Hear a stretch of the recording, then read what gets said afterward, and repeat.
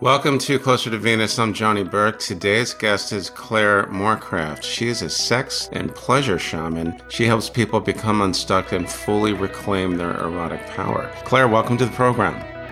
Thank you for having me. I'm excited to be here. It's great to have you. So what is shamanism? So shamanism, first thing to understand, is it's very inclusive. It's not a religion. It's a way of observing and living life from your authentic nature of your very being. It's one of the oldest ancient wisdom traditions, and it's based on a few premises or a fundamental understanding of we are not separate, and there's a great reverence and respect for life, for the earth, for the animals, and for other people as well. That's consistent with what we hear people in the metaphysical space talk about, a oneness, is that the separateness is an illusion, right? Yes. A common understanding of shamanism is that it is a way of contacting the spirit world, is it not? Yes, shamans work with the invisible realm, so that we're often described as a bridge, so we can operate in this 3D world of physical reality, of matter, and we can also operate in the invisible realm of energy, where we have access to angels and spirit guides and the spirits, and we can make changes in that world as well that can bring healing and empowerment to our clients. It sounds like it's something similar to what mediums can do. Yes. A different way of getting there? Yes, a different way of getting there. Shamans tend to work more, I'm not a medium, so obviously I can speak with the spirits and converse with them, but shamans tend to work with more on their energy field. It's more of a way of bringing healing to clients. So what we're doing is we're looking in somebody's energy field and we're looking for where the energy is stuck. And we get information from spirits, our helpers, our helper team. I'm connected to the Quero lineage from Peru, so I get help from their lineage of luminous medicine men and women that flow through me, that help advise me about where the energy is stuck in somebody, okay, and what is needed to make changes in the invisible realm in order that will track down through the mental body, through the emotional body, and then down in the physical body, which is the densest form. How did you find yourself on this path? I first heard the calling actually when I was about 26, and I didn't answer the call. And anyone can become a shaman, but you don't decide. It's the spirits that decide. And I remember I picked up a book from the Four Winds Society, who I trained with, and I was like, I just knew I had to kind of do this. But at the time I was scared and afraid, and my dad was like, don't do that, and everyone around me was like, no, that's crazy. I was a scientist in the pharmaceutical industry, so it was a complete change of a way of being, and so I didn't answer the call. And so then I ended up staying in the scientific realm. So I was a sales rep for medical companies, like really, really successful, had London territories, poured in millions of pounds of business, but I was always really unhappy, and in the background I had an eating disorder and also addiction. And then I picked up a chronic illness that I couldn't heal by Western standards, and then I just knew then it was the time. Nothing else has worked, so let's answer the call, let's say yes to spirit, and then let's go off and then train in shamanic healing techniques, and let's see if that will work. I like the fact that you were kind of part of that whole scientific community because you were around it all the time. And this is something which is more in the spiritual realm. And I think what a lot of us are trying to do is bridge the gap between the two. Did that have anything to do with your decision to follow the path that you're on now? Yeah, I'm glad I had that grounding. I started my career off in sort of drug discovery, and I like how I could see how all the different systems in the body work together, and then how an external compound, made a difference in the physical body. And then I was a medical devices sales rep, so I used to go into theatres and watch them cut out parts of people's body in order to heal. But afterwards, I did a lot of oncology, cancer work, like really difficult cases like Crohn's disease, IBS, colorectal kind of surgery, a lot of gynecology as well, actually. I would ask the surgeons afterwards, so what's the recovery rate and stuff? And actually the recovery rates weren't as good as I thought they would be, and they could often predict whether a patient would do well depending on their attitude and other factors. So it was really interesting. And then I'd always really been interested in healing. My mum's a witch, but I kind of turned my back on that. It's not cool to do what your mum does. But as a child, I remember playing with fairies. So I've always been really interested, but I think I was also really scared to answer the call because it was so different to my conditioned reality. It was so different to what my parents wanted me to do and what society wanted me to do. And, I was really good at it. I would work for Pfizer. I've always had really high-powered sort of successful jobs, but I was always desperately unhappy, and none of them ever really fitted who I was. Okay, so you mentioned that your mom was a witch.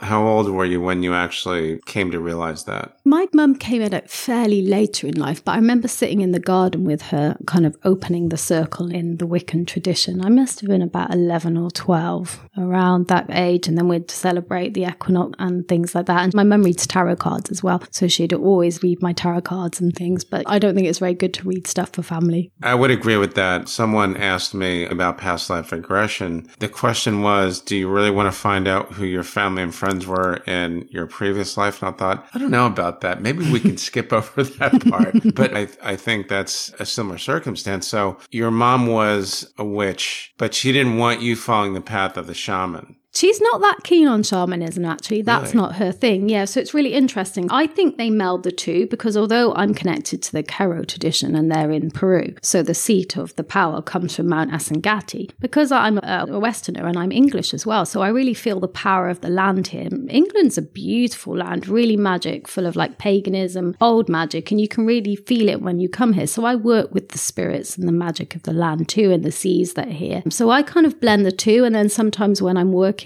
like if I'm in a really gnarly space or I really need it, the witch archetype will just pop into me. And all of a sudden, you know, the witch is like fierce. She's like this non-dual being of this is how it is. You know, she eats children for breakfast type of thing. So when I really need that really strong kind of witch energy, that archetype will pop in as well. And I wonder that if that's that connection through my mother's line. When people talk about the traditions and paganism and fairies, I think it's interesting. There's definitely a difference between the medium camp and the shamans, even though they try to contact spirit. It's just a different method, right? Some shamans I know are very, very medium orientated. So they'll often go into trance and spirits will kind of pop into them and they'll speak as if they are as the spirit channeling and they won't often have a recollection of it. That tends not to be my flavor. Every shaman will be different and work differently. My work is more in the realm of a shadow. I would probably say I'm a shadow worker. Given my background and the amount of trauma that I've experienced in my life, my path has been really to illuminate the shadow, the hidden, the rejected, the suppressed parts of ourselves. There's a bit of a contrast between the shadow worker and what we know as the light worker. But it doesn't sound like the shadow worker are like the bad guys, right?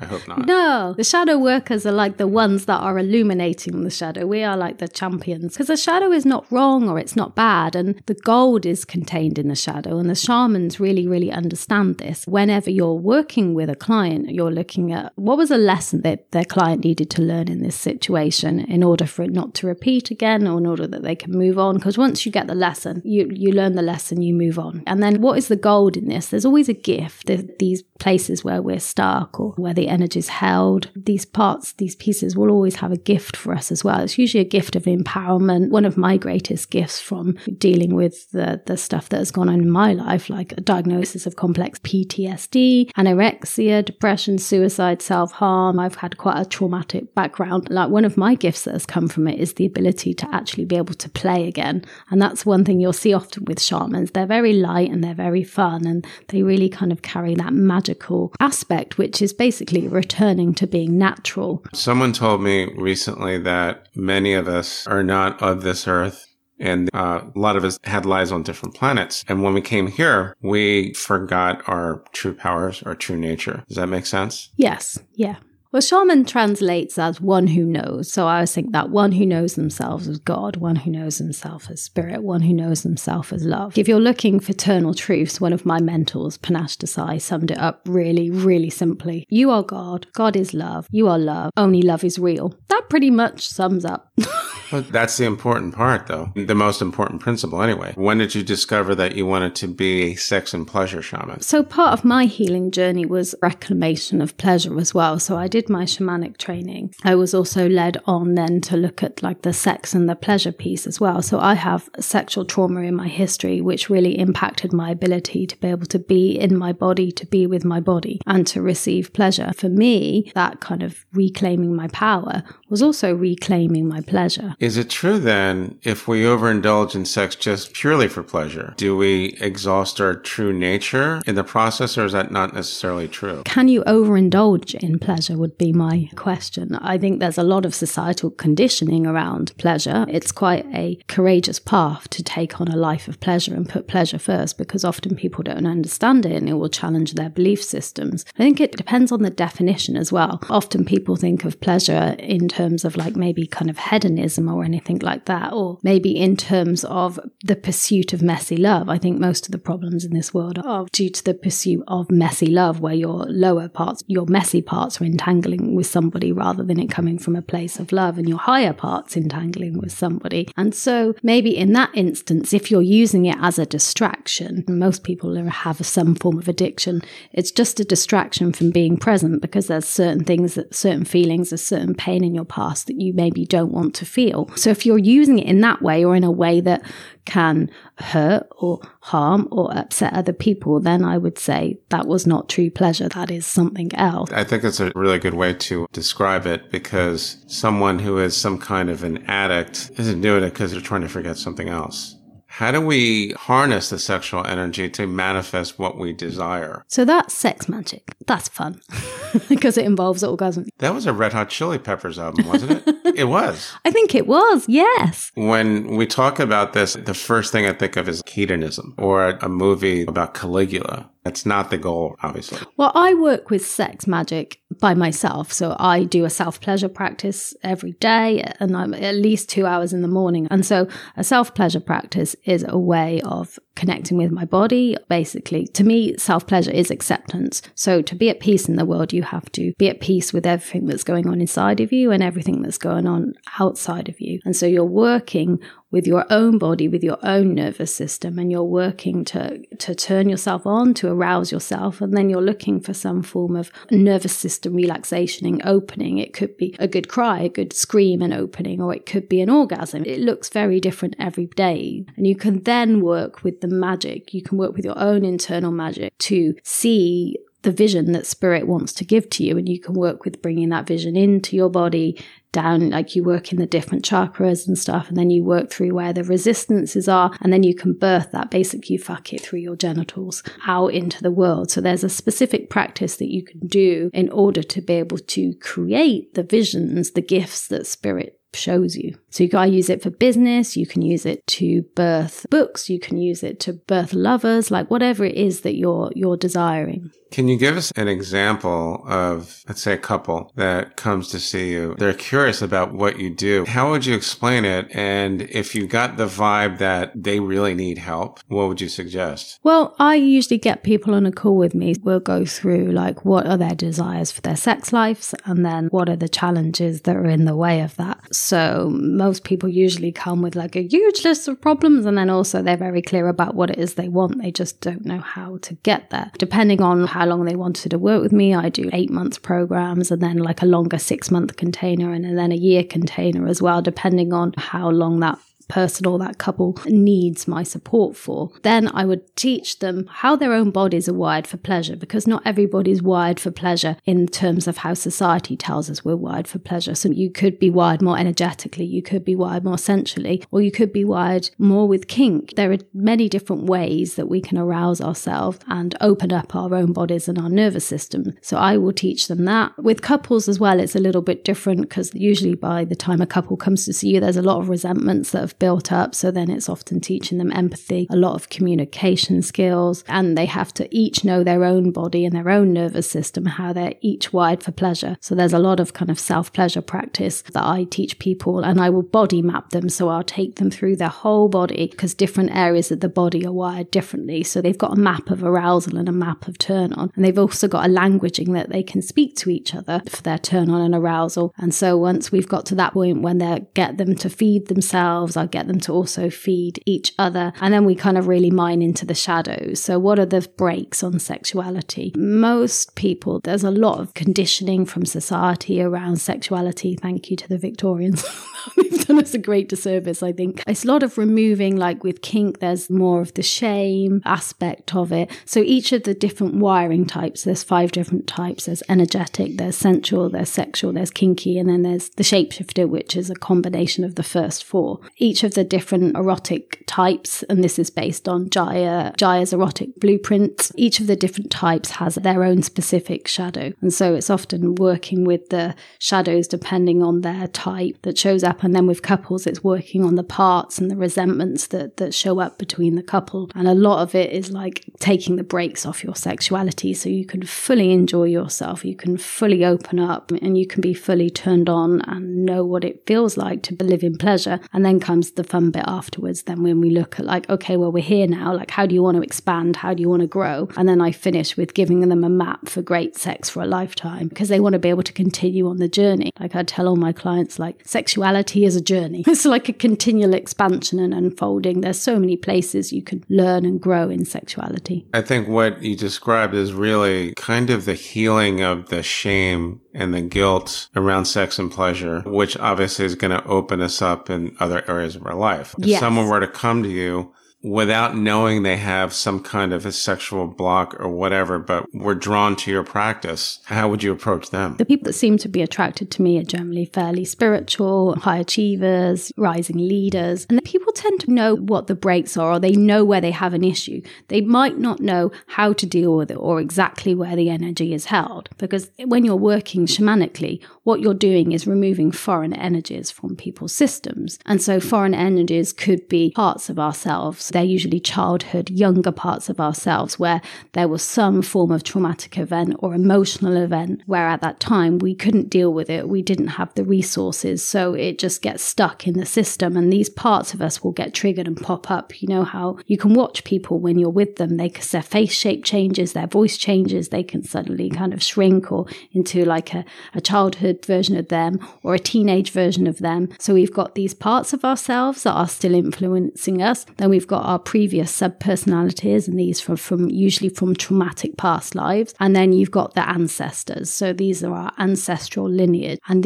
the ancestral patternings and burdens are still influencing us today as well. There is a definite component of the past lives, ancestors. It's a past life, isn't it? You can track it back from the mother line and the father line. And then if you're adopted, you also get your adopted parents line. Like I had a stepdad, so I get his line too. So it's not just your birth parents that can influence you. Like I had a time when my stepdad's war trauma was unwinding from the fascia in my body. So I have direct experience of that. I carry that his ancestral trauma as well. There's still foreign energies in the system held in the energy field. They're still influencing us today. I would say also, to make it really effective, is parts work, inner child work as well. That's like, I found it's the combination of those 3 with pleasure as well that is really amazing at bringing transformation and healing. The foreign energies that you spoke of, is that the same thing as a past life, or is that a different type of entity altogether? No, same thing. They're basically, a foreign energy is energy stuck in the system that doesn't belong to you in this lifetime,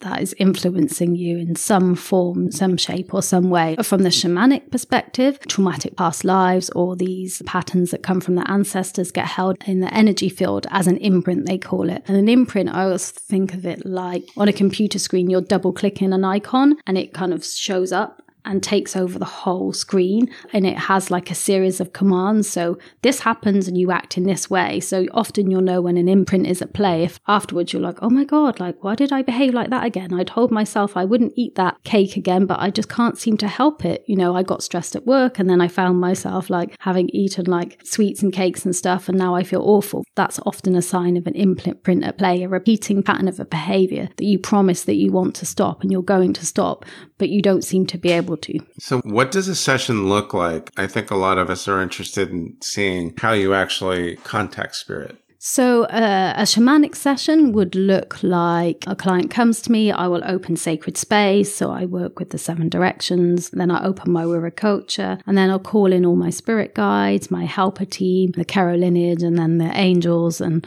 I work with a few other different forms of energies as well. So I will call in all of my helpers, and then what I will do is I will ask a client questions just so I can get a track on the energy. So I go into a trance, then I'm tracking the energy, and like verbal things, like people will talk to me and the words will have a certain form of resonance, or I'll sniff, like my jaguar, I'll be like, there's something in that. And then so I'm looking where the energy is held. So I'll look from 4 different levels. I'll look on the physical body, how is it impacting the physical body? I'll look on the emotional, energetic, how is it impacting that? Then I'll look at the level of the soul. Okay, what's going on here? What's their lesson? What do they need to learn?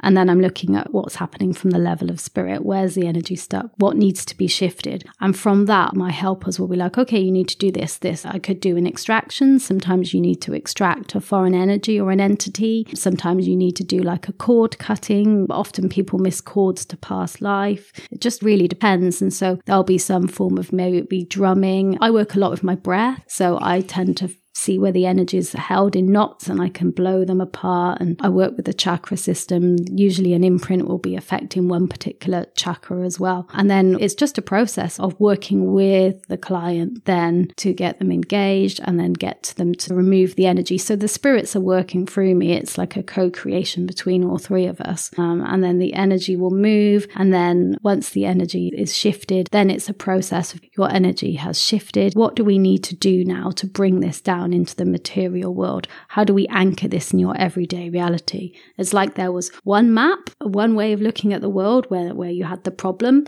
and it was like a bit small and confining. And then now we've just like opened up the map. So we've added on like a watering hole or another oasis or something. So it's reorientating the client now back into reality so they can manifest their new behavior, their new way of being in the world. Is it possible that someone that comes to see you and goes through the process, can they basically have a shamanic journey or a session on their own? Or does that take a lot of training? No, you can train to do shamanic journeying. I mean, that's a pretty simple one to do, actually. Anybody could there's like drumming tracks on YouTube. If you don't know what you're doing, you need a guide really, or some track that you're listening to in order to be able to guide you, because there's certain ways of entering depending on which kind of world, whether you're working in the upper world or the lower world or the middle world, depending on where you want to journey for which purpose. Anyone who has an imagination, who's really interested in this, can find tracks on YouTube and listen to them and go and experience a shamanic journey for themselves. This reminds me a little bit about what someone was telling me about astral projection. Is this similar to that? I think it's good to clarify a shamanic journey versus a shamanic healing session. So if you're having a shamanic healing session, or you need to go and see someone who is a shaman, or then you really need to go through some rigorous training if you want to do healing on yourself in that way or for other people, because you have to know what you're doing. In terms of going on a shamanic journey, for me, I switch into a trance state. And so it's my spirit form that travels. So I'm traveling in the invisible realm. So I guess it could be similar to astral traveling. I've never thought about it in that way. I guess it's but it's a conscious thing. Well, it's a conscious thing because there are those people that propose that astral traveling means you actually leave your body while you're dreaming or in various states. And there are those that propose that actually your consciousness is traveling. So if it were the latter, and it's basically a consciousness traveling to different worlds or different realms, would that be closer to what you do? Or I'm not entirely sure because I haven't explored the astral traveling realms. For me, it's my spirit body that's traveling. So it's a spirit body. So that's more homework for the rest of us, because I think people that are interested in that are going to sooner or later go down the shaman route. They're going to at least want to know what it is. It sounds to me like they're just all different routes, different modalities to kind of get to the same goal. Gandhi, I think he was the one that said all the different religions, Christianity, Islam, Judaism, everything else, they're all branches on a tree that lead to the same thing. Yeah. Would that make sense that past life regression and astral projection and shamanism and mediumship are different methods to meet spirit, talk to spirit, clear energy, and so forth? Yeah, I think it very much depends on what direction that spirit calls you to move in, how it wants to manifest through you, what it is that you're interested in and draws you. But I think what people are looking for is that eternal truth, to know themselves as God, to know themselves as love, to know that love is all there is. Just about everyone, actually everyone I talk to, can agree on the same thing, that in the end, love is all there is. Yes. Either that or they're all John Lennon fans, I guess.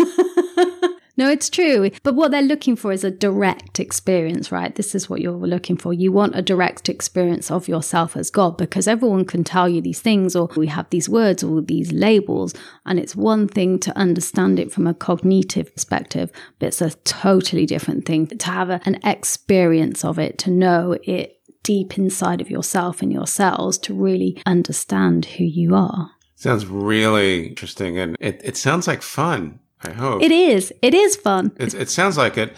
Astral projection to some people is a little scary because the first experience isn't always the best, but apparently it does get better. So when someone experiences that journey, do we have the same type of experience where it tends to get a little bit better the more they do it? It's so different for everybody. Like a shamanic healing session is a different experience for everyone. Sometimes you can feel amazing afterwards and things like immediately shift. And sometimes there's a process of like integration where there's been some repressed emotions and things will still move through you for the next 3 or 4 days. It really depends. But what there is always is a sense of a held space, there being no judgment, and you're being held in a space of love. It's that holding of somebody and just loving them. You're loving them and you're seeing them as a conscious being. You're seeing them in their Buddha nature. You're holding that space for them so that they can then get a direct experience of that for themselves. And that's when they begin to wake up. Shamanism is often called the path of beauty and the path of empowerment. What type of person can a shaman not help? What type of situations, rather? A shaman can help in any situation. So one of my teachers always jokingly says, if you get bitten by a snake, go to the ER and get treated, but then also go and see your shaman to find out why it happens so you don't have to repeat that experience again. I guess it's good to clarify what you mean by help. I guess people that don't want to be helped, you have to be open to this. You have to want to be able to be involved in the process. You have to really be able to open up and then to bring healing into your life. As long as they're willing to do that, then it's probably going to be worth their while then. Yeah, if they're willing to do that and they're willing to receive the help, that's the other thing. They have to be willing to receive the help that's available to them. Then yeah, sure, it can help them. Excellent. Claire, thanks so much for joining us today. How can our listeners find you online? So you can find me on Facebook and on Instagram, on LinkedIn. So my name is spelled Claire, CLAIRE MOORCRAFT. That's Claire Moorcraft. Okay, I will put those links in the show notes.